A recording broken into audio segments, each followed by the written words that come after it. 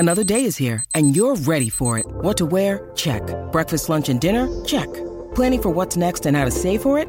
That's where Bank of America can help. For your financial to-dos, Bank of America has experts ready to help get you closer to your goals. Get started at one of our local financial centers or 24/7 in our mobile banking app. Find a location near you at bankofamerica.com/talktous. What would you like the power to do? Mobile banking requires downloading the app and is only available for select devices. Message and data rates may apply. Bank of America N.A., member FDIC. Melbourne is cloudy with a top of 22 degrees today. The slight chance of a shower in the northwest suburbs. Partly cloudy tomorrow. And don't miss the run home with Andy Marr and Andrew Gaze. Live this afternoon from 3 on SEN 11:16 a.m. Oh, I like those dulcet tones. This is the Captain's Run on a Friday morning, and I hope your day started well. I hope your week's gone well and you got yourself set up for a great weekend. A great weekend coming up in the A-League. Round 16 of this men's competition is about to ensue. Looking forward to what's going to happen there, what's gone, what's to come. And it's a great pleasure to welcome one of the gurus in, Robbie Thomson, of course, from Network 10, Paramount Plus as well. Does a fine job behind the microphone, which is where we find him now, joining us on the Captain's Run. Robbie, good morning. Appreciate your time, mate.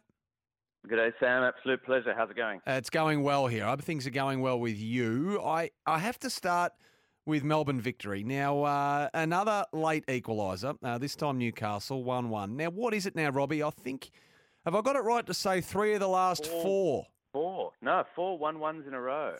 But they've conceded an equaliser past 88 minutes, I reckon. Yep. 3 of the last 4 times out. 4. Oh. Exactly. No, they're shooting themselves in the foot a little bit at the moment. They're a big club with big ambitions, and at the moment, I mean, Bruno Fornaroli was away with the Socceroos, of course, in Qatar for the Asian Cup, and perhaps that striker up front, that one that was able to score more than one in a game and sort of put the result beyond doubt before it gets to those nervy final minutes, but they are paying a big price at the moment because they've dropped to third. They're still within touching distance of top spot, but quite realistically, they could be 5-6 points clear at the top if they just held on to those results. Big game against MacArthur as well at home tomorrow, who are 2 points adrift, but victory with a game in hand, of course. So these are the sort of games they should be winning, should they not? Yeah, MacArthur are a real mixed bag, though. They're an unusual side. They've got some real quality. They were involved in that massively controversial game last weekend against Western Sydney as well. They score goals for fun and they concede goals for fun. So perhaps it's exactly what Melbourne Victory need, because they need someone to just let in more than one on occasion for them. But yeah, look, who knows what you'll get with MacArthur. I like them. I think they're an attacking side. They're a very young side with a couple of the Mexican Davila and the Frenchman Germain, who give them a bit of extra quality. That's a tough one. There are no easy matches, but that's a particularly tough one. What about Melbourne City? Obviously sitting 6th at the moment, 4-2 loss to Perth last week. I mean, Robbie, they just can't seem to get any consistency this season at all. They don't even look like Melbourne City to me. I think, we know they famously changed their name when they came under the CFG banner and Manchester City and all of that. But they were a side that we've become accustomed to over the last 4 years to just steamroll teams in the last, 15, 20 minutes of matches. They're fitter, they're stronger, they've got more quality.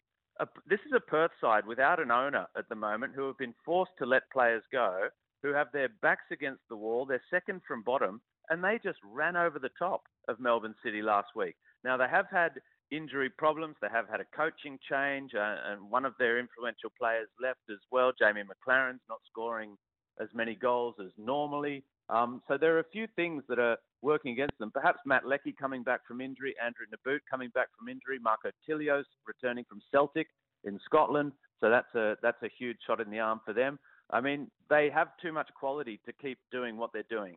Aurelio Vidmar's a great coach, a great ex-Socceroo as well. So sooner or later, it's going to come together for them. But at the moment, they're unrecognisable. Speaking of the quality as well, they got Marco Tilio back on loan from Celtic as well.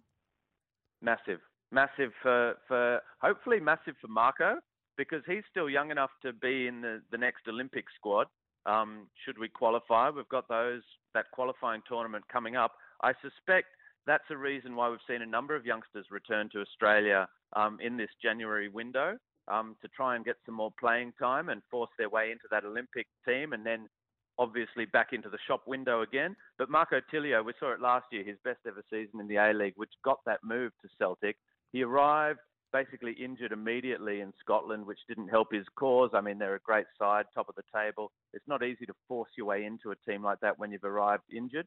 So he's back. He wants a second shot at this season. It's only a loan deal, but he's a player that knows the league, has the quality, and yeah, we'll see what he brings to the table now. Speaking of Robbie Thomson, Network 10 Paramount Plus, of course, round 16 of the A-League gets underway tonight, 7:45 the kickoff at Cooper Stadium with Adelaide United up against Perth Glory. But, Robbie, I had to ask you about the EPL this morning. It's a fascinating three-way fight for the title over there. And Arsenal, well, really breathed new life into it. They beat Liverpool 3-1 last weekend. So Liverpool at 51, Arsenal and Man City 49 points. And I think City have still got that game in hand. So she's really tight at the top. It is, and this is what you want from these big leagues as well. I mean, we've had so many seasons over the last 10 years, right across Europe, not only in England, where, you know, a Bayern Munich, a Juventus, a Real Madrid have run away with the title too easily, a Manchester City. And this year, you know, with Jurgen Klopp announcing his retirement from Liverpool as well, it may have backfired against Arsenal on the weekend, but you know, it's tight.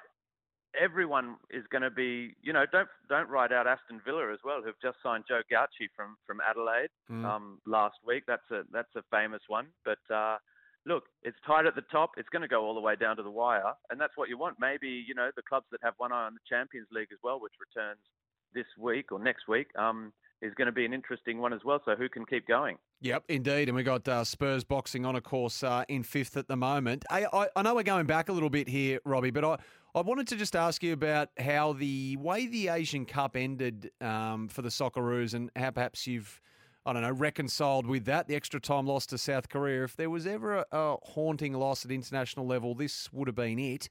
How have you taken it in and taken it in since? Oh, we've got a whole cupboard full of haunting losses. We do. in our history, unfortunately. Add it to the list. Yeah, look, this one was a tough one. Korea, Republic were a fantastic side. I think it was our best performance of the entire tournament. I think we should have won it inside the 90 minutes. It shouldn't have even gone to extra time. We conceded that penalty so late on. But ultimately, it's, you know, we've got young players. We've got a mix. I mean, if you look at that Korea Republic side, I know they lost the next match 2-0 to Jordan, who were into the final against Qatar. So, you know, Japan's out, Saudi Arabia's out, Korea Republic are out, we're out. All the big guns missed out on making it to the final. So, and that's it's not a solace for us thinking that, you know, everyone else has been knocked out as well. If anything, it was an opportunity for us to go all the way and win that second Asian Cup in our history. But yeah, look, it was a bitterly disappointing one. In the end, a disappointing tournament just for the way, you know, we failed to capture the imagination the way we did 12 months earlier in Qatar, where we played such entertaining, courageous football. Here, we seem to really struggle to find our feet. I don't think there's any shame in losing to Korea Republic in extra time. I mean, Son Heung-min scored a fantastic free kick. He's one of Ange's men at Tottenham. They have other players playing in the top leagues. We don't. We fought with the strengths we have. Next battle for us now is the Olympics, and hopefully, you know, the players have to succeed at their club level. We have to keep getting more players into the big leagues in Europe and around the world, as well as here in the A-League, playing more matches, getting good high-profile football, and hopefully we will lift. But if you look at the other squads in that Asian Cup, they've got better players. They've got more money invested into it. They're bigger structures. We're underdogs when we go even into Asia now, and I think that's what people don't necessarily understand. Yeah, there's plenty of work to be done, Robbie. Appreciate you joining us, mate. All the action, of course, where you do some of your finest work, Network 10, Paramount Plus. Great to have you on, mate, as always. Fantastic. A pleasure.